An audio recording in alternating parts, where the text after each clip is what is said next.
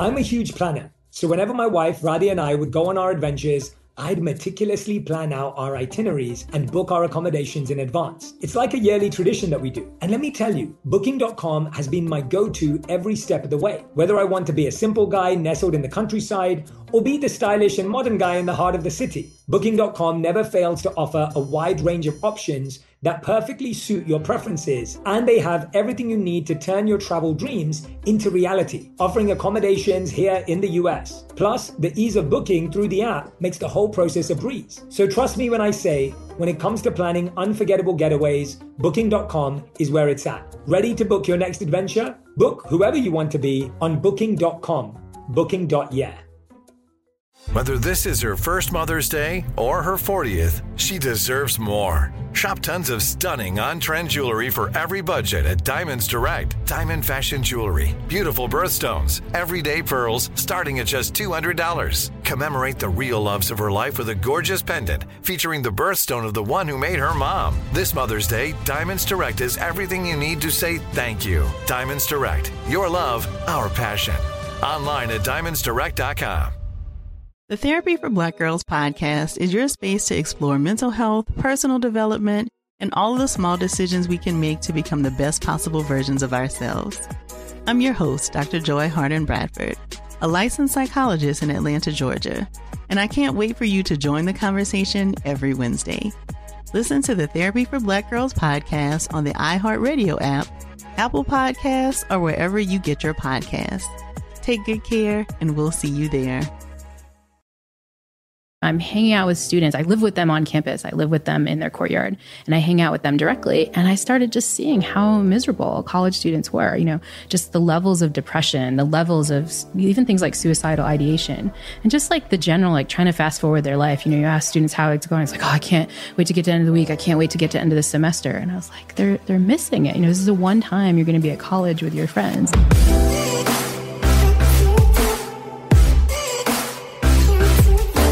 Hey everyone, welcome back to On Purpose, the #1 health podcast in the world. Thanks to each and every one of you. I just wanted to say, I've been noticing that so many of you have been sharing the insights, the nuggets of wisdom on Instagram, on Twitter, on Facebook, and I'm so grateful. I love scanning through and seeing what you're noticing, what you're practicing, what you're experimenting with. So keep that going. And thank you all so much for the incredible reviews. I actually read through them personally, and it warms my heart to see the incredible impact that some of my guests and some of my solo episodes have had in your life. So thank you so much for sharing those. Those are not unnoticed. I recognize each and every one of them as much as I can. And I wish I could personally write to each and every one of you and say thank you. So I'm saying that right now.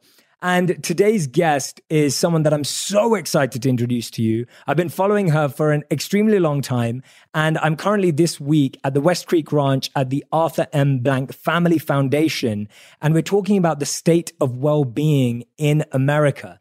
And this lady is absolutely phenomenal. If you've not seen her work yet, you're in for a real treat. But she's a psychologist, an expert in human behavior, and she actually teaches the most popular class at Yale of all time, which is an incredible achievement in and of itself. And so you're going to get to be a part of that class today. So you can pretend that you're at Yale right now as you're listening, whether you're in your car, walking your dog, at the gym, or wherever else you are. And her name is Laurie Santos. Laurie, thank you for being here. Thanks so much for having me. Yeah, I heard you speak the other day, and I was just like, my audience is going to love you and going to learn so much from you. I sat there and I felt so much reassurance and confidence that what I was sharing with my audience was true based on your years of research, based on all your hard work. And today I can't wait for my audience to fall more in love with you and learn more about you, because I think the work that you're doing, and more importantly, the way you do it, is so graceful and so impactful. I just want to point this out to anyone. I've spent only a couple of days with Laurie, and we've only exchanged a few moments. But the beautiful thing is when someone's teaching well-being, you're hoping that they live it. And when I met Laurie, she's just really sweet, really graceful, really kind. And I love seeing that more than anything. But thank you for being here. Thanks so much. This is great. Yeah. So Laurie, tell me how you even came to this point, because you've been at Yale for 16 years. Yeah, I've been teaching at Yale for 16 years. And most of the time I was just a professor at the front of the classroom. I saw the students, but kind of from a distance. But just in the last 2 years, I switched. I became one of the heads of college at Yale. So Yale's kind of a weird place. It's like Hogwarts. It's got the kind of colleges within a college, you're Gryffindor, Slytherin kind of thing. Who are you? We're Silliman, which sounds like Slytherin, but totally no connection whatsoever. But that gave me a completely new perspective. I'm hanging out with students. I live with them on campus. I live with them in their courtyard, and I hang out with them directly. And I started just seeing how miserable college students were, just the levels of depression, the levels of even things like suicidal ideation, and just like the general, like trying to fast forward their life. You ask students how it's going. It's like, oh, I can't wait to get to the end of the week. I can't wait to get to the end of the semester. And I was like, they're missing it. This is the one time you're going to be at college with your friends. And I was just really sad about it. And so one could be depressed by all those kind of sad statistics, but instead I was kind of inspired because I know all this work in positive psychology. I'm a practicing psychology professor, and I'm like, there are answers here. You can do better. And so I just decided to teach students all these insights. I'm like, let me just develop a totally new course for Yale kids where I teach them all the stuff you've been teaching your podcast listeners, right? Like just how to do a little bit better, some of these misconceptions about happiness and the practices you can put into your life to do better. And so I put the course together. It was a completely new class. I didn't know what was going to happen. I figured, 30 or 40 kids would take it. I was completely shocked when around 1,200 students at Yale wanted to take it. Now, this is 1 out of every 4 students at Yale who wanted to be in this classroom and learn. That's insane. Yeah. How many people is that? It's around 1,200, which didn't really fit in any classroom. Most classrooms are like 100 people, so we were off by an order of magnitude. We ended up at first teaching the class in a church, which I thought was really beautiful and kind of telling. And then we moved to a concert hall, which I think has different symbolism. But we eventually found a place to fit everybody. And then, the class went through. But one feature of the class that I think was important and a little bit different from a typical college class was, in addition to hearing about all this scientific work, all the studies on happiness, we also forced students to practice those habits. Like just like in the syllabus, you'd have a quiz every week. In the syllabus every week, you'd meditate once a week, or you'd exercise or sleep more. Like all these practices science tells us matter a lot. We'd prescribe those to students who had to do them. And they were in this course where 1,200 of their peers were doing the same thing. So you'd kind of feel like a loser on exercise week if you didn't get up and do your cardio. And so it was this wonderful social support system for students. So that's the story of the class. I didn't expect it to go crazy, but as you've seen and all your listeners know, there's a real hunger for this stuff. People feel like they're not flourishing enough and they really want some answers. Absolutely. And I love that you were able to create this yourself. I know you were saying that you estimated that 30 or 40 people would do it. Well, that was your idea. And then you have 1,200 people doing it, which is amazing, just to show how much demand there is.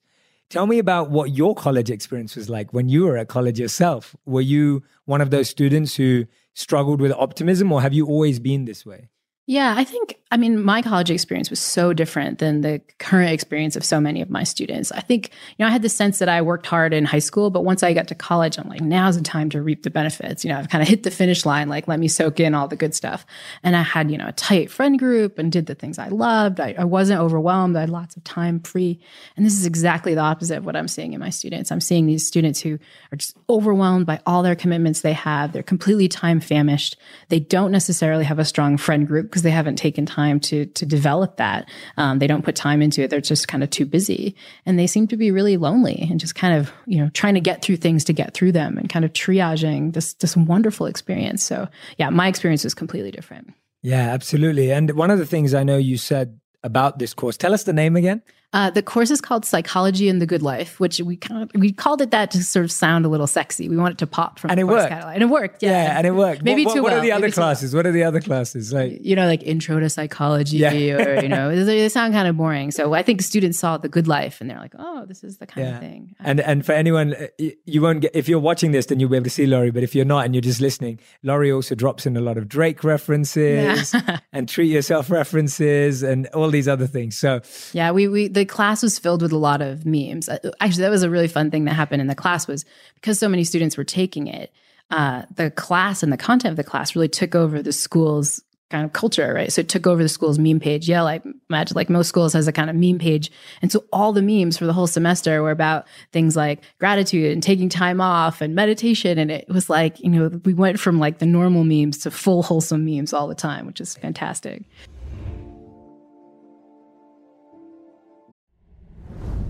On Purpose with Jay Shetty is brought to you by Booking.com, Booking.yeah. Many of you know that one of the most important aspects of my life is my connection with others. Travel has become one of the best ways for me to connect with people, whether that be my community, my family, friends, or loved ones, or all of you.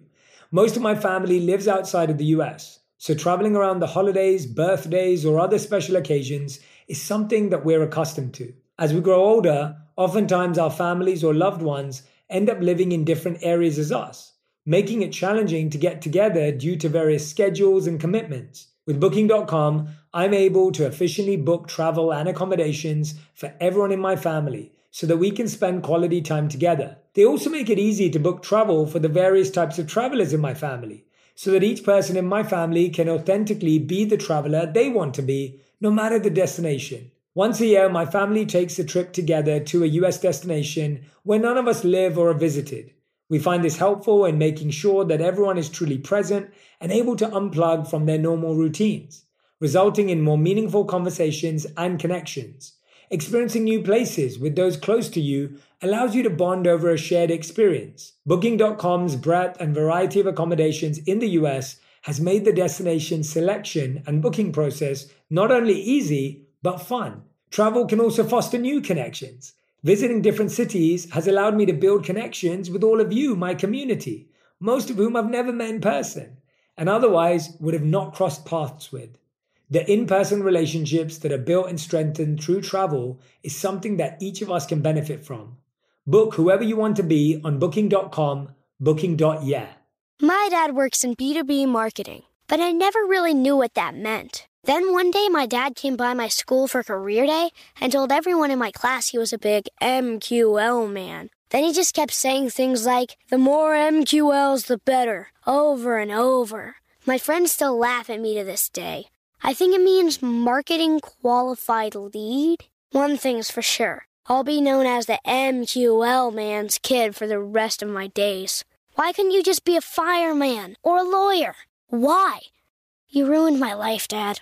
Not everyone gets B2B, but LinkedIn has the people who do. And with ads on LinkedIn, you'll be able to reach people based on job title, industry, likelihood to buy, and more. Start converting your B2B audience into high-quality leads today. We'll even give you a $100 credit on your next ad campaign. Go to linkedin.com/onpurpose to claim your credit. That's linkedin.com/onpurpose. Terms and conditions apply. LinkedIn, the place to be, to be.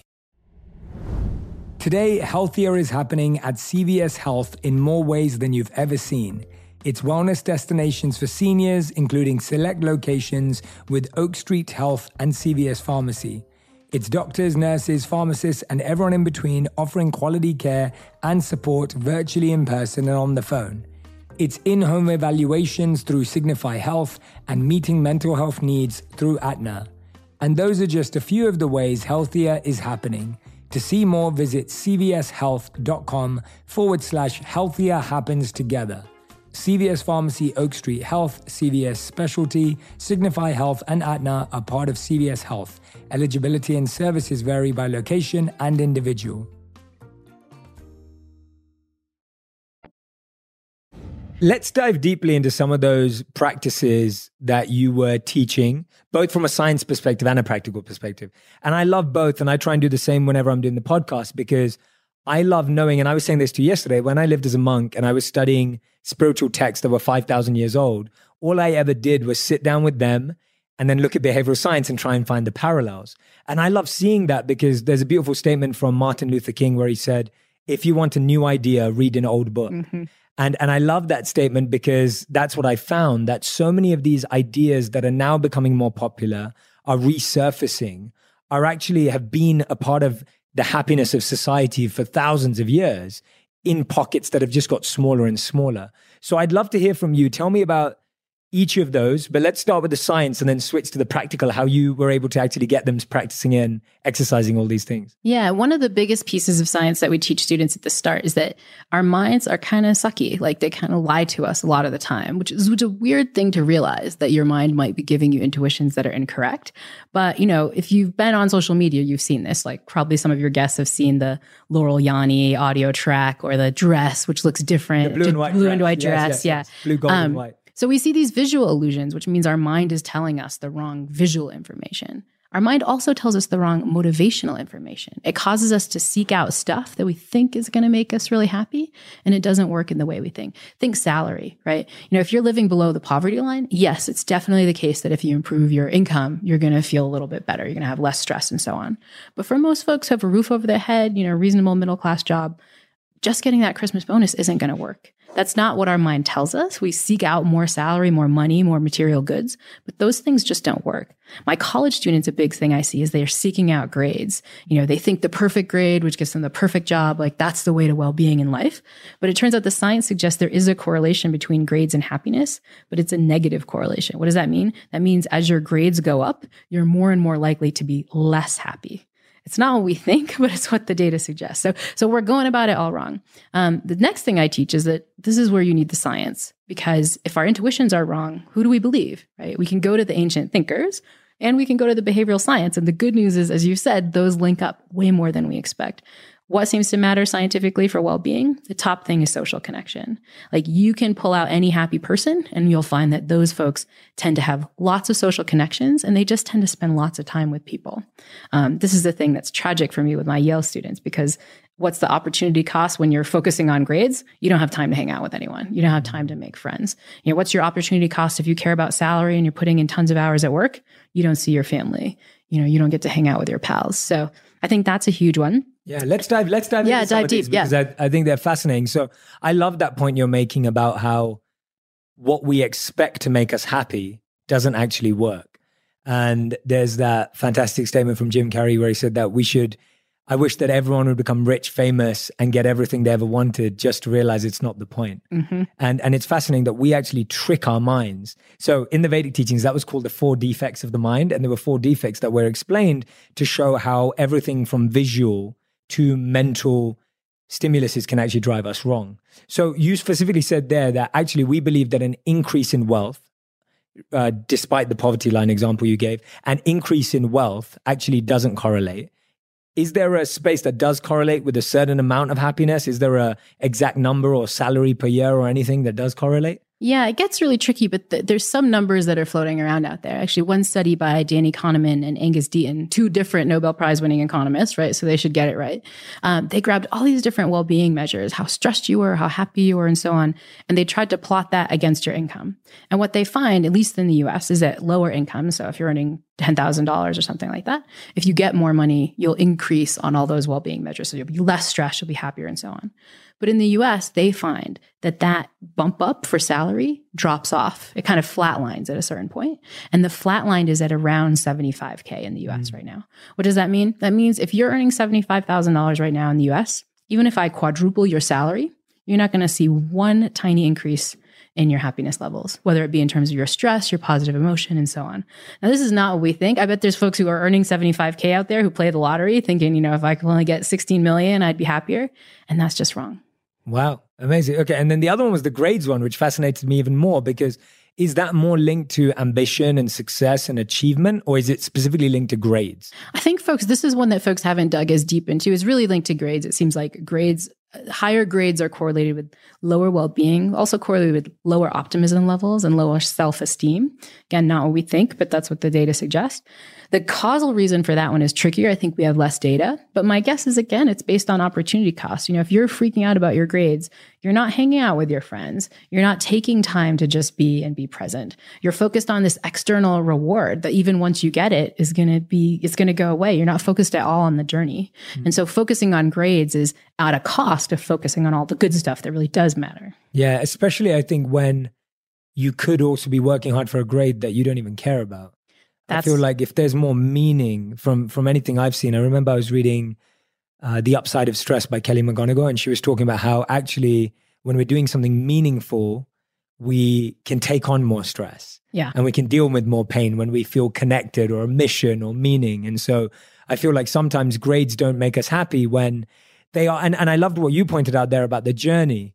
And that's what I've seen in my life as well, is that I get these beautiful moments, and I know you've had them too in your work, of like getting onto the Today Show or being interviewed by Ellen DeGeneres or any of those things that have happened for me. And I'm always saying to people like, no, but it's the journey that I'm in love with. And those are beautiful, almost what are they called? Milestones. They're beautiful milestones along the journey. but they just pinpoint the external journey. But the internal journey of waking up every day and doing what I love is far more fascinating. Yeah, I mean, I think this is what I see in the students all the time. I think the students who are studying these things because they want to learn more, right? They want to grow in their understanding. They have some purpose in doing it. You know, they want to be a doctor or something like that. Those are the students who don't fall prey to this kind of thing. But the students who are just obsessed with the A because it has to be an A, yes, they get there and they get the A and they immediately get anxious for the next step because, you know, now I've gotten straight A's for like 3 semesters, you know, now it's got to be 4 next. And so I think we put in these kinds of accolades like the idea that they're going to just make us happy like for all time, right? We think these accolades are just going to bring us the well-being we've been craving. But when we put all our eggs in that kind of external reward basket and we get there and we're like, okay, now what? It's just on to the next thing. Yeah. You have to pay attention to the journey. There has to be some purpose there. I love that. And I think that's so indicative of just, it's okay to get good grades. It's good to get good grades, but with the intent of you're getting them in something meaningful, that's purposeful to you, that's useful, and not believing that the grade in and of itself will provide you happiness. That's right. So I love that point. Yeah. In fact, the grades, if you just focus on the grades in and of themselves, then you kind of get off track. It's not about learning anymore. It's about the grade. So what does that do? There's research suggesting kids who are focused on grades are more likely to cheat. Why? Because they don't care about learning it. They just want to get a grade. Kids who are more focused on grades don't like the learning as much, right? Because the learning is kind of scary, right? It's this outcome that could make or break your opinion of yourself, right? And kids who are focused on grades actually end up hating learning over time. Yeah. So the kids who have the best grades sometimes have the least enjoyment of school. So the kids who are doing the best like school the least, which doesn't make any sense. But no, yeah. Absolutely. That's crazy. And you brought about this point of social connection, which I really appreciate and I totally see the value in. The biggest challenge I see today and at moments in my life, which I'm very aware of as well, is that you can be surrounded by people and still feel lonely. And I think one of the people that made us most aware of that was Robin Williams. When Robin Williams passed away, he spoke so often about, and it was just there hidden in messages that we didn't notice until he wasn't here with us anymore, but this message around how you could actually be around lots of people and still feel lonely.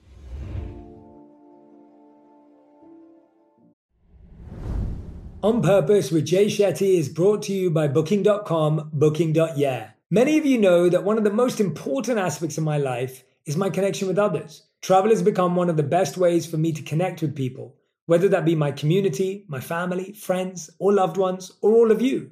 Most of my family lives outside of the US, so traveling around the holidays, birthdays, or other special occasions is something that we're accustomed to. As we grow older, oftentimes our families or loved ones end up living in different areas as us, making it challenging to get together due to various schedules and commitments. With Booking.com, I'm able to efficiently book travel and accommodations for everyone in my family, so that we can spend quality time together. They also make it easy to book travel for the various types of travelers in my family, so that each person in my family can authentically be the traveler they want to be, no matter the destination. Once a year, my family takes a trip together to a US destination where none of us live or are visited.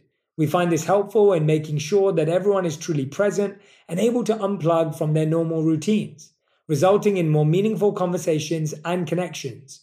Experiencing new places with those close to you allows you to bond over a shared experience. Booking.com's breadth and variety of accommodations in the US has made the destination selection and booking process not only easy, but fun. Travel can also foster new connections. Visiting different cities has allowed me to build connections with all of you, my community, most of whom I've never met in person, and otherwise would have not crossed paths with. The in-person relationships that are built and strengthened through travel is something that each of us can benefit from. Book whoever you want to be on Booking.com, Booking.yeah. Today, healthier is happening at CVS Health in more ways than you've ever seen. It's wellness destinations for seniors, including select locations with Oak Street Health and CVS Pharmacy. It's doctors, nurses, pharmacists, and everyone in between offering quality care and support virtually in person and on the phone.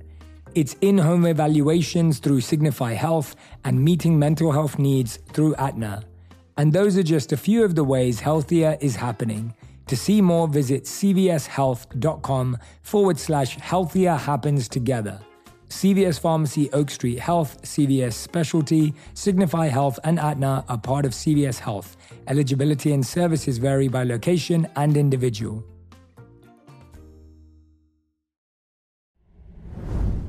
Herbs hold a special place in my wellness journey, a tradition deeply rooted in my Indian heritage.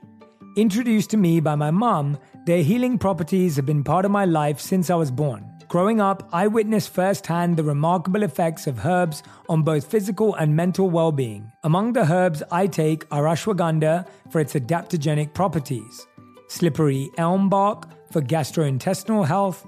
Our sponsor, Nature's Way, has these herbs and hundreds more that help support everything from healthy digestion to sleep to stress.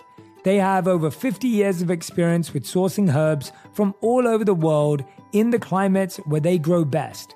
Every batch of herbs is rigorously tested for potency and purity in their state-of-the-art lab. Nature's Way believes nature is the ultimate problem solver and is dedicated to bringing the power of plants to help people live healthier lives. To learn more, visit naturesway.com/herbs and use code J10 at checkout for our 10% off any herbal supplements. Terms and conditions apply, valid through June 30th. Tell us about what true social connection is, because I think sometimes we mistake it for being at the coolest party or being out with everyone at the beach. And I don't think that's what you're trying to say. Yeah, I think we mess up social connection all the time. You know, I see this so tragically just in my own college at Yale, where, you know, I'll walk into the dining hall and students will be, you know, quote unquote connecting. They'll all be on their phones, you know, scrolling through likes and texting someone, but they have these, you know, big Bose headphones on and they're not connecting with the other humans that are there with them.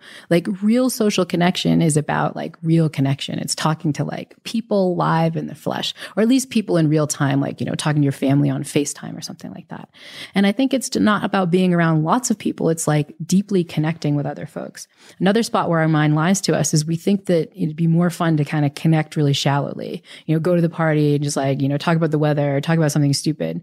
But the research suggests that like actually having these deep, meaningful conversations, ones where you're vulnerable, those are the ones that really increase well-being. So a conversation of like, oh, you know, what happened on Netflix last night? We predict that will feel more comfortable, we'll enjoy it more. But a conversation where you're like, hey, when's the last time you cried? Or, you know, what's something that you feel really guilty about in your life? Or what's a thing that like you don't admit to people, but you're really grateful for? Like, those aren't the conversation starters we use at the beach party, but we should be, because those are the ones that both make us feel better, make us feel more connected, and drive the kind of deep friendships that we really need. I love that. That is such practical advice. And I think it's so powerful, because when I first started making videos, my belief was that people had meaningful conversations, but not often enough and in very small circles. And my hypothesis was, if I could make videos that would spark a conversation and give people thought-provoking discussions to have around meaningful life, then we could test whether people actually cared. And what I shared yesterday showed that people do want to have meaningful conversations. Mm-hmm. And it does feel, and I know you addressed this really well, and I'm glad you did that. In the beginning, a lot of your students were like, oh, that's cheesy, or that's cliche, or that's so, what was the other word you used? Awkward. Emo, yeah, right. Like, that's so emo, or that's so awkward, and oh, that's like that soft stuff. And how have you seen that change? Tell me about some of those stories in which you saw people say that, but actually you saw these transformations, because I think what you're encouraging people to do, and you're so right, we think talking about that show or that sports game is where that social connection comes from, but you're totally right. It's totally beyond that. So give us some of those examples. Yeah, the sad thing is that there are not lots of examples where people get it. And I think that comes from a really dumb feature of our mind, which is like, our mind is like biased, but even knowing about those biases doesn't make them go away. And so my favorite recent example, you know, we're here at this wonderful ranch at the Arbiter Bank Foundation that's funding this wonderful happiness summit. And they have a lot of these exercises that are evidence-based. And last night at dinner, they gave us these deep conversation cards, like at dinner, have these deep conversations. And a whole room of experts, some of whom know this data really well, were like, this is awkward. Like, do we really have to do this? And then the person was like, no, you really have to do it. And then we were talking about things, you know, hard questions like, you know, who are you closer with, your mother or your father? Or if you had one thing you regret about dealing with your family, what would that be like? You know, I'm talking with these other scientists about those deep questions. And even I had the intuition of like, this is going to be weird. I don't want to talk with these folks. But by the end, we were literally hugging and high-fiving, and it just kind of came together. And so I think this is a hard thing, even for folks who listen to your podcast and have been learning all these insights, is like, even if you know the insights, sometimes they still don't start feeling intuitive. You still have to kind of like, no, I know this doesn't feel right, but like, I'm going to do it anyway. And I think there can be really power to that. Once you understand the deep wisdom, once you understand the ancient stuff and the behavioral science, that gives you clues about what to do.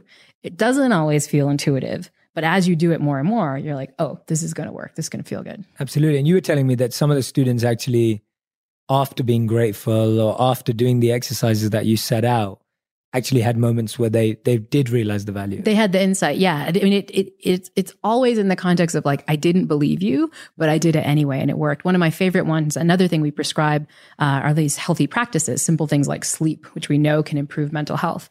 And I had one student in my college who was, it was midterm season, which is a time when no students are sleeping. They're all kind of staying up and studying. And he said, like Professor Santos, this year, for the first time, I decided I was going to follow your advice and I was just going to get 8 hours of sleep for every midterm. And the whole time I was just completely freaked out that I was not going to study enough. And I get the best grades this semester that I've ever gotten. Oh, wow. And I was like, well, you're going to do it for the finals? And he's like, well, maybe. So it doesn't always translate. But I think, I think people get these insights where you start realizing, the old way wasn't working, right? Yes. And so you start doing, you're like, wait, this feels better. Yes. And I think it's so important that when we do have that moment, we write down what those patterns are. Because I remember when I was at college, university, as we call it in England, every year when I'd do well, and then it would get to the next year and I'd be like, oh, how did I do well last year? And then I'd be trying to figure out what I did last year that worked well. Yeah. And then after a while, I just started to write things down. And so I know that I'm most impactful between 10 a.m. to 3 p.m. And that's when I do most of my creative work in the day. Mm-hmm. I know things like I don't like revising or studying late at night because that actually gives me anxiety and stress and pressure. And so I barely work at night in a creative way or a diligent way. I also know that I like more breaks now. And one of my favorite things that I'm practicing a lot right now is single tasking. Is I don't like doing multiple different activities in the same day. I'd rather have a day where all I do is record podcasts and then have another day is all I do is write scripts than live a life where I'm doing all of it at the same time. And I see when I do mix it too much because my life gets crazy, I start to see myself becoming less effective, less creative, less productive. And so for me, I think that's such a valuable point. Tell me about the study you talked about when students were on the train. People were on the train and talking to strangers. I thought that was fascinating. And another spot where we get things wrong is like, we just don't think that talking to people will feel good. I think that's especially true in the modern day, especially true in cities, right? I have trouble striking up a conversation with somebody on the train and so on. But the data suggests I'm going about it all wrong. This is some lovely work by the psychologist Nick Epley, where he did this crazy study. He just walked up to people on the L train in Chicago who are commuting to work, said, do you want to be in a study? He offered them a $10 Starbucks gift card, which turns out is the engine of all of scientific research because people say, yes, I want to get this $10 Starbucks gift card. He said, great, you can have the $10 Starbucks gift card, but for the rest of the train ride, you have to pick a random stranger and talk to them. And don't just talk, do that exercise, really trying to make a social connection. That was one group. The other group just was told, be silent on the train, don't talk to anybody, or a kind of control group who were just told, do whatever you want. He also had people predict. And so people predict probably what a lot of your listeners are predicting when you think about being on some commuter train and picking a complete stranger and just walking up to them and trying to connect really deeply. Awkward, emo, this is going to suck, right? And people actually predict their positivity and they think their positivity is going to drop pretty drastically. That's what they predict. But what really happens is just the opposite. It's the solitude condition where you're not talking to anybody. That's what makes you feel yucky. The connection condition boosts people's positivity for long ranges. The other thing he finds is that's true for introverts and extroverts too. The only difference between introverts and extroverts is that introverts overpredict it's going to feel really awful, but they get the same basic benefit when they actually engage in connection. Yeah, that's insane. Yeah. And I'm recommending everyone listening right now, I want you to try it out. Yeah, they have to take their headphones out on the train right now and just pause the podcast, talk to somebody for 5 minutes, and then see. Yeah, and make sure you come back to the podcast. Yeah, but literally just try it out. Whether you're on the train or whether you're walking down the street or whatever it is, just try and do that more. If you're at a coffee shop and there's other people there and you're alone and they're alone, give it a go. Yeah, and I know what your listeners are thinking because I thought the same thing when I heard this study. Maybe for other people, but not for me. Yeah. And I think this is a thing I still struggle with. As a person that teaches, the happy class at Yale. these intuitions don't come easy for me too. I remember with this particular study, a very embarrassing thing. So I was on a flight to California, like long 6-hour flight, and I'm not taking my own advice. I hadn't actually struck up a conversation with the person who's sitting next to me. And I got an email from one of my former students who was saying that, she was trying to follow the advice and she's doing this more. And she was on a flight where she started talking to the person next to her. It was a really long flight and they had this amazing conversation. And at the end of the flight, the guy who was sitting next to her was like, this was the first time for me, the first time I talked to somebody, but I took this class by Laurie Santos and, she taught me to talk to someone and it totally worked. And she was like, thank you so much. I just thought it'd be cool that, that, people are spreading this message and talking to people on the plane. And here I'm sitting with my laptop and I looked at the guy next to me and I was like, all right. And you did it? Yeah, I finally talked to him. How did it go? It went really well and I felt much better afterwards. But yeah, I think it's important to realize that, if you're hearing these things and you're like, that's not me, that's just the way minds work. Like we might not get the quick intuition that it works. You have to try it. But then once you try it, you can reap all these benefits. Yeah. And where is the space? Because I know you speak about this too. Where is the space for personal time? Because I know that I'm someone who, because my world is so much of giving and interacting and communicating, and even though I'm a self-admitted introvert, which no one would probably ever agree with who knows me, but I find myself far more at the corners and edges of rooms. I find myself in a more one-to-one, smaller, deep, meaningful group. I barely speak up in a group unless I'm asked to or referred to.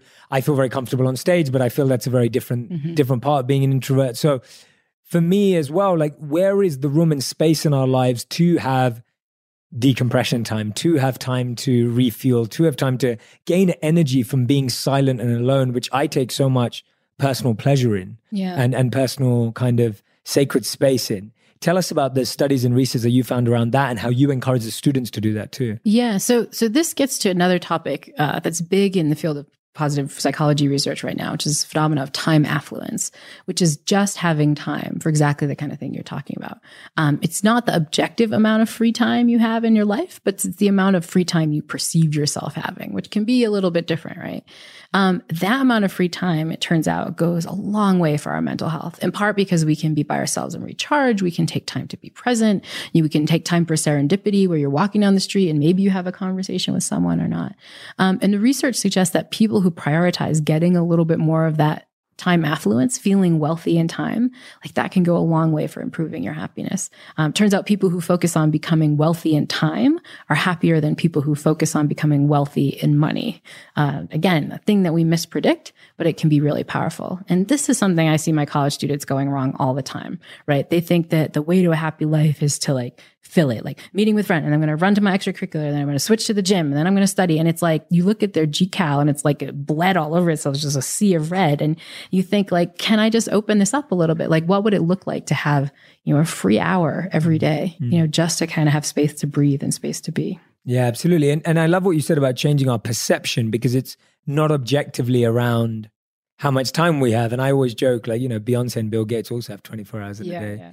And it's, if you have that, how do you change your perception of how much time you have? Because I feel the world, we're all time poor. The most common thing we hear from our friends and family is, I don't have time. Probably the most common thing we say to people is, I don't have time. So, people ask, how are you? You're busy. Busy, right? And I started changing. One thing I started to do last year, because I started to realize that I was using that word a lot, and I started switching the word busy for productive for my mental state.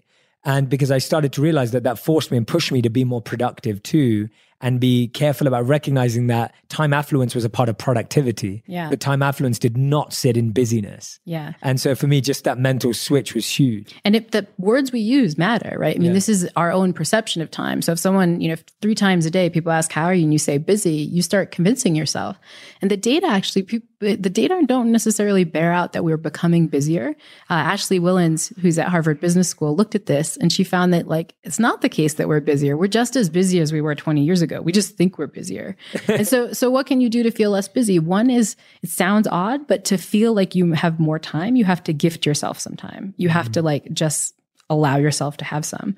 And we all know this kind of implicitly. Like if you've ever had, a moment at work or something where you thought you had like a day filled with meetings and you show up at one meeting and it gets canceled and like, oh, what's happening now? It's like, this happens to me sometimes. I like walk into a faculty meeting, like, where is everybody? Like, oh, it got canceled. Didn't you hear? I'm like, no.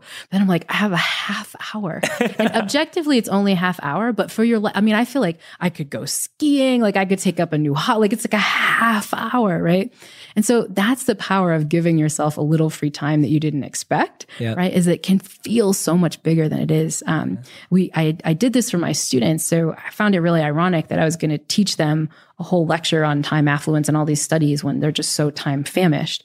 And so I'm like, let them see what this feels like. So on the day we were supposed to have this time affluence lecture, students came to class and my teaching assistants were handing out these flyers. And the flyers said, today's lecture is about time affluence. And to make you feel what that's like, I'm going to give you no class today, right? And it's better that I couldn't cancel class the day before because then they'd know. It's like, but it was like that canceled meeting moment. Yes. And they were screaming. And students freaked out. One student brought out a Bluetooth speaker and they were playing like Drake, God's Plan. Everyone was like, oh yeah. It's like, but what was amazing was some students reacted like with a deep emotional reaction. Like one student burst into tears and she said this was the first free hour and a half she's had all semester. Wow. And I think, we can all start feeling like that, but that's our choice. We can free this up. So homework, 'cause I'm a professor, I give even your podcast listeners homework. Homework is go into your GCal or whatever calendar system you use right now and block off next month sometime, just pick a random day, just block off a month and put it in there and write time affluence, 2 hours, time affluence.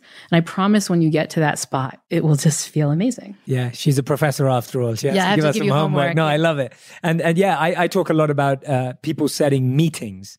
So meetings, i.e. ME, and then meetings, because I feel like we're so busy scheduling meetings with everyone else, yet the most important meeting of the day is with yourself.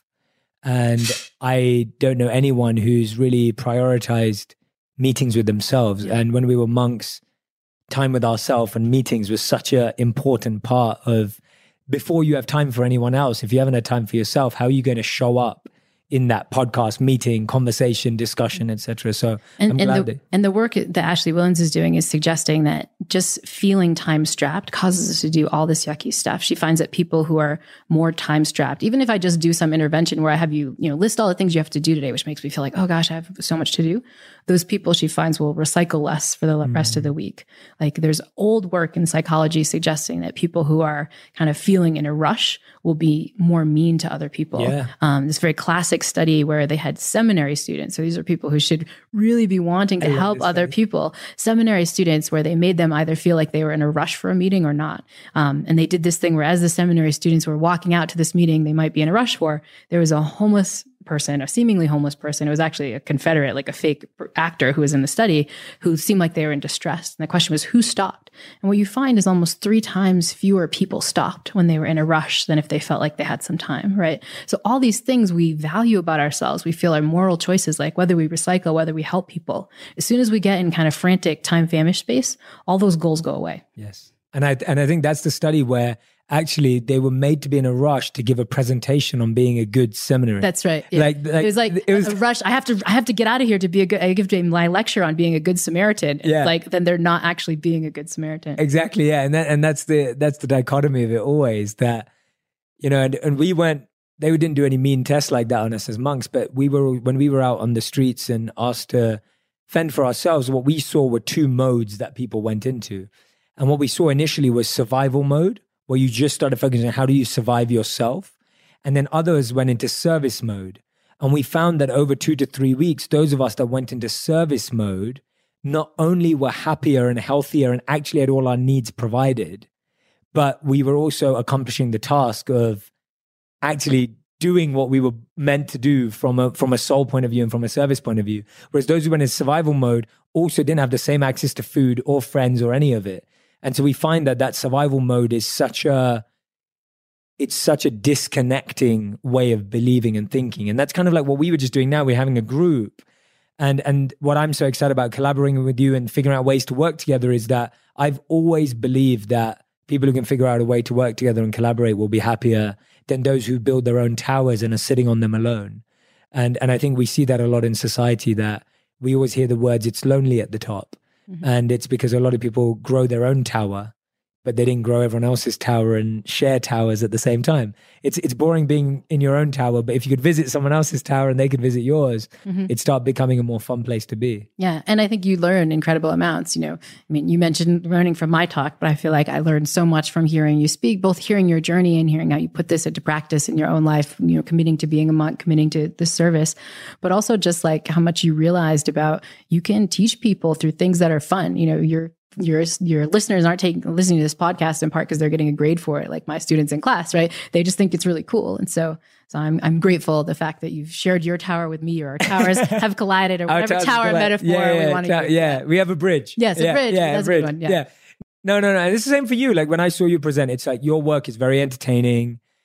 You're great at communicating in a way that's really simple and effective. And that's what I love. And I think that's why people are now listening to podcasts like this, and I know your podcast is coming out later this year too. Just to do a little plug. Yeah, do it. I'm starting a new podcast called The Happiness Lab, which will launch September 17th. It's a free podcast that's coming out from Pushkin Industries. So those are the folks who brought us Revisionist History by Malcolm Gladwell. My favorite author of all time. Yeah, he's incredible. But it's going to be great. Every episode is going to be a different way your mind lies to you about what you can do to be happy, and what you can do to live a little bit more flourishingly.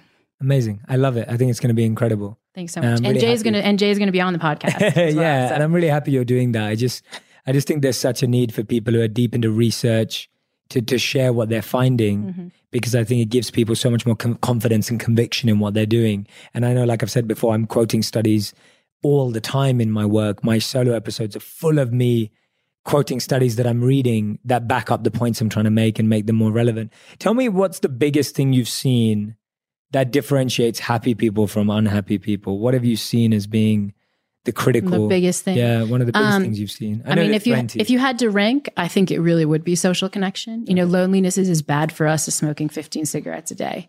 And these days in colleges, for example, we have over 60% of college students report feeling not just lonely, but very lonely most of the time. So I think that's hit number one. I think hit number two would be to take time, to have time, to be present, to take time to be with oneself, either through meditation or through prayer, or you just canceled some meetings and you had some time to yourself. And then the final thing that we preach is sort of healthier practices. So, silly things that we forget, things like taking time to exercise, taking time to be in nature, taking time to sleep. Those things are much more powerful than we think. Yeah, absolutely. Just one more plug, if I can squeeze in. Yeah. If folks really want to learn more about the science than they've been able to get on your podcast, one fun thing that we've done is that we've put the Yale class online completely for free. Yeah. So if this short version of the Yale class piqued your interest, students can check out Coursera.org, The Science of Wellbeing. It's a 10-week class where you do all the stuff that the Yale students do. You don't have to take it for 10 weeks. You can binge watch it like a Netflix series, just watch all the lectures. But what's amazing is we're seeing scientifically that this class is helping people. We have these data showing that within 10 weeks, it's increasing people's positive emotion. It's making people feel less stressed. It's actually giving people more of a sense of meaning in life. So scientifically backed ways of learning these habits, putting them into practice and feeling better. 100%. Definitely check it out. I think that's awesome for anyone who's enjoyed this conversation, which I'm sure you have. Make sure you go ahead and take a look at it. You can be a Yale student for free. Yeah, exactly. No SATs. It's really easy. You don't have to take an exam. It's amazing. Yeah, that's awesome. I absolutely love that you've done that. I'm glad that it's spreading further. It needs to. And you saw that, right? Because you told the story of the reason it spread is you had a student that was interning at the New York Times, or... Yeah, he actually just had started a job at the New York Times, or was going to start when he graduated, and he was in the class, and he decided to pitch the story on the class, and I think the folks in the New York Times was like, "That's so weird that 1 out of every 4 Yale students is taking a class on happiness, not a class on computer science or pre-med class or some data, whatever. It's like AI. On happiness, right?" And so, so he did this lovely article on the class that went completely viral. Then, just like you, I'm on the Today Show, I'm on NBC News. I had all these international outlets that are talking about me. I have a little Google alert on myself, as I imagine you do as well. And I don't.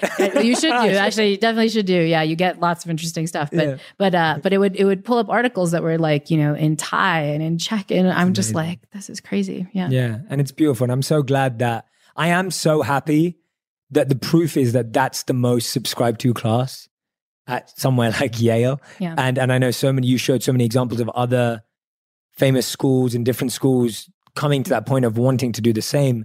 And it just shows that despite us knowing that the future is data and the future is AI and the future is VR and the future is all this incredible stuff, that ultimately, if it can't be used and leveraged to create more happiness, where is it going to go? Yeah. And that's, I believe that all of those things I've just mentioned can be used for happiness. It's just we have to look at it through that lens. And it's also just, I think many people, particularly young people, kids in high school, think, students at Yale have kind of won the life lottery, at least up to that, 19-year-old point, right? They're young, they're at an Ivy League university, they got into this place. And that many of them felt like they weren't flourishing enough, that they needed some scientific tips to feel better. I think that's really telling too. And I think particularly for your younger listeners, even like this moment you got into Yale, like you're not done. Like it's a journey. And like the things they teach at Yale, apart from my class, the things they teach at Yale might not be the kinds of things that are really generating well-being. Yeah, absolutely love that. I've got one last question for you before we move forward. And this was around gratitude. And what I loved yesterday is you talked about gratitude letters. And when we were monks, we did the same thing. And so gratitude letters have been a part of my life for a long, long time. I'm a huge fan of writing handwritten notes or personal notes to people as well. Tell me about how my audience today can use your form of gratitude letter writing for their own lives. You want me to give them more homework? Yes, please, more homework. Please, okay, I love shelling out the homework. I love homework. Yale professor, yeah. So a gratitude letter is just a simple act of thanking somebody you haven't gotten around to thank for a long time. It could be an old teacher, it could be a family member, it could be someone at work. We often don't express gratitude to the people we care about the most. And for a couple of reasons, we assume they already know it. We assume it'll kind of be awkward because we don't, we feel like the sharing is going to feel weird. And that means we don't share the kinds of things we're super grateful for. But sharing what you're grateful for is great because it's a way to make a social connection. You have this really vulnerable conversation with somebody, which we know boosts well-being. You're feeling gratitude, which I'm sure as listeners of your podcast know can bump up well-being. And you can kind of cement this bond with someone and really help them, like really do something nice for them that they weren't expecting. And so the challenge, the homework is do this, take 10, 15 minutes, pick someone. The prompt is just write a letter thanking somebody you haven't thanked yet. And in the best case scenario, don't just like mail it to them or email them, find them in person and read it to them. Yes. And I'm sure some of your listeners are thinking what my Yale student said, like emo, awkward, yuck. A lot of emo, awkward moment. Yeah.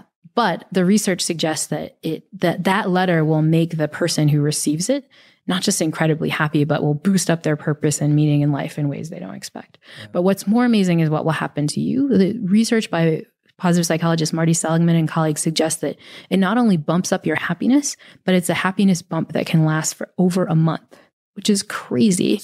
I mean, when I present the study in class, I say, if I started this lecture by saying there's something you could do in a half hour today that would statistically bump up your well-being for over a month, you would say I was crazy or I was trying to sell something or make money.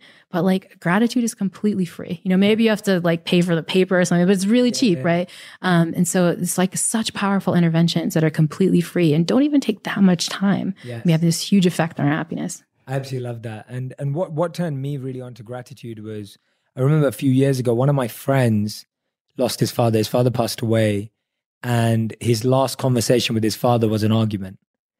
And he remembers that being the last thing he said to his father, and they were shouting at each other. And then his father passed away. It was unpredicted and no idea that it was going to happen. And I remember him opening up to me and saying to me that he'd regretted that was his last conversation with his father because really he loved his father, and that was just the argument that they were having at the time because of whatever reason. And I remember him telling me that and just thinking to myself, okay, my last conversations with everyone I have from now are going to be good conversations. So I'm never going to go to sleep angry. I'm never going to say something mean to someone as the last thing I say to them. I'm never going to end anything on that sort of a note. And so I've gone around trying to always, I tell my wife I love her every day. I tell my mama, I message my mom as much as I can to tell her I love her. And it's not just artificially just saying, I love you, I love you, I love you. It's like you said, being specific. And that's for me, gratitude is specific. For me, whenever I teach gratitude, is like, how specific can you be about what you're grateful for and what someone's done in your life? Because we all get, like when someone comes up to me and says, Jay, that was a really nice presentation. I'm like, oh, that's nice and I appreciate that. But when someone says, Jay, that was a really nice presentation because this is what I learned, that is far more revelatory to me that the person was actually listening and engaged. And also it's just so much more meaningful and deep and you form a bond. And so I feel that the more specific we can be in gratitude, the more we feel the benefit and the more the other person does too. And there's research on this. It's the specificity and it's also the emotion part. When somebody says, I loved your talk and like, it really touched me, and they're being vulnerable and like admitting emotions to you that might be awkward, especially if they just met you at your talk, like that feels really good. But that's not what people predict. One of the challenges of writing the gratitude letter is our own perception of what the other person's thinking. Like we think like, oh, if I express too much emotion, it's going to feel weird. Or if I mention some specific thing, it might sound like really strange, like why that one specific thing in the talk. Or even worse, we start analyzing, especially if you're writing it, like what the letter sounds like. I know I can be very perfectionistic, and I get this myself of like, they're going to analyze my grammar, something like that. This is some work by the psychologist Nick Epley, and what he finds is like, that's what the writers are thinking. And so they're so worried about it. But what the listeners want is just like, just to feel like you connected, just the specific emotion and like, oh man, you noticed this, right? Yeah. That's what people are paying attention to. Absolutely. In Sanskrit, there's a word that's called saragrahi. And what it means is that the seeker of the essence. And it said that ultimately everyone is just, you're not listening to what people say, you're listening to how they say it. And what's being communicated is the emotion. And I think we all do that. And we were talking about it yesterday, that when we're speaking and communicating, sometimes you could be saying something that makes complete sense, but you say it in the worst way and everyone's already shut off.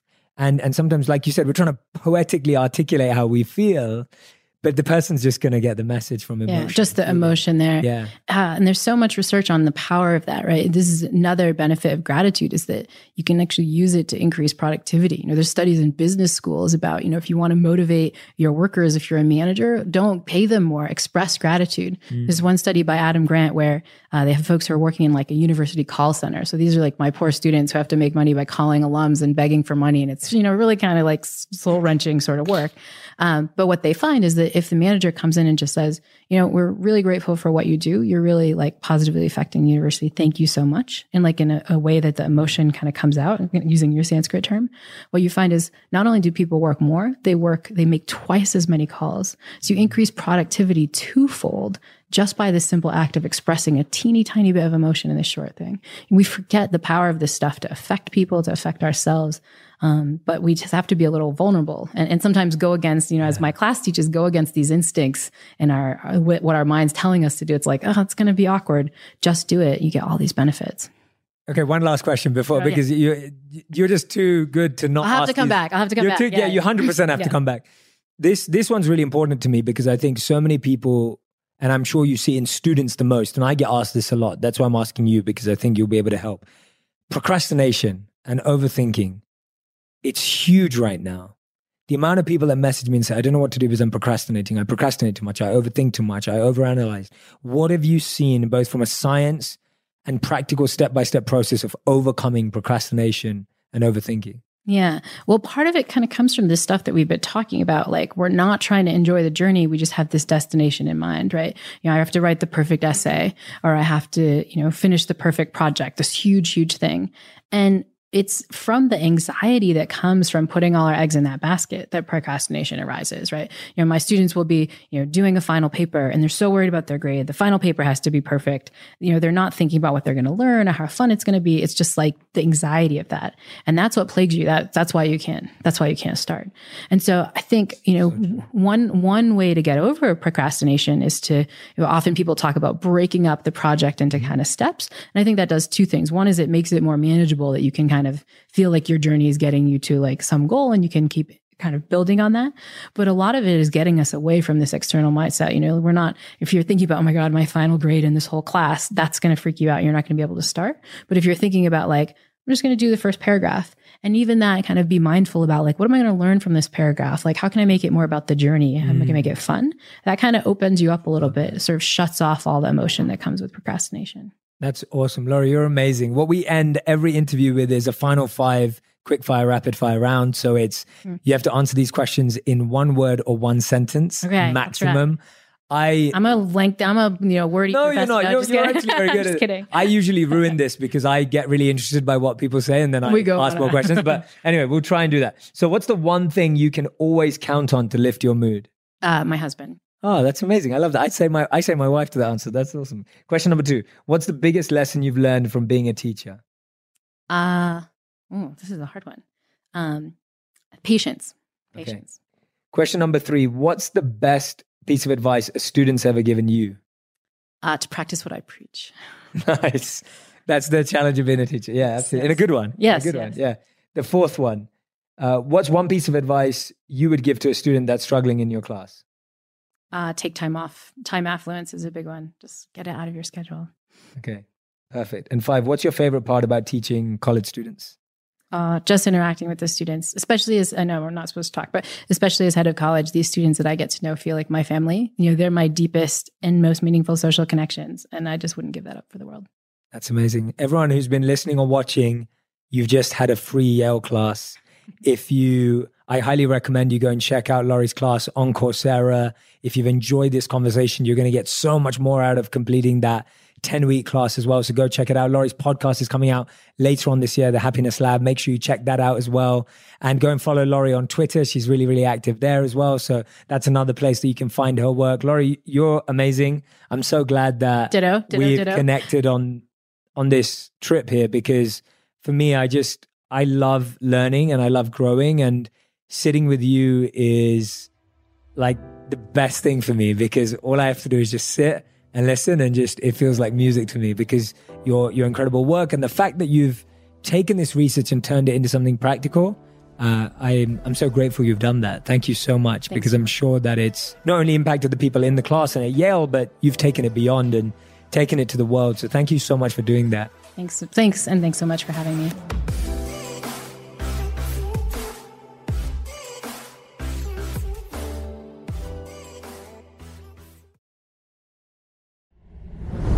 I'm a huge planner, so whenever my wife Radhi and I would go on our adventures, I'd meticulously plan out our itineraries and book our accommodations in advance. It's like a yearly tradition that we do. And let me tell you, Booking.com has been my go-to every step of the way. Whether I want to be a simple guy nestled in the countryside or be the stylish and modern guy in the heart of the city, Booking.com never fails to offer a wide range of options that perfectly suit your preferences, and they have everything you need to turn your travel dreams into reality, offering accommodations here in the US. Plus, the ease of booking through the app makes the whole process a breeze. So trust me when I say, when it comes to planning unforgettable getaways, Booking.com is where it's at. Ready to book your next adventure? Book whoever you want to be on Booking.com. Booking.yeah. Something that makes me crazy is when people say, well, I had this career before, but it was a waste. And that's where the perspective shift comes, that it's not a waste, that everything you've done has built you to where you are now. This is She Pivots, the podcast where we explore the inspiring pivots women have made and dig deeper into the personal reasons behind them. Join me, Emily Tish Sussman, every Wednesday on She Pivots. Listen to She Pivots on the iHeartRadio app, Apple Podcasts, or wherever you get your podcasts. Tune in to the new podcast, Stories from the Village of Nothing Much. Like easy listening, but for fiction. If you've overdosed on bad news, we invite you into a world where the glimmers of goodness in everyday life are all around you. I'm Catherine Nicolai, and I'm an architect of cozy. Come spend some time where everyone is welcome and the default is kindness. Listen, relax, enjoy. Listen to Stories from the Village of Nothing Much on the iHeartRadio app, Apple Podcasts, or wherever you get your podcasts.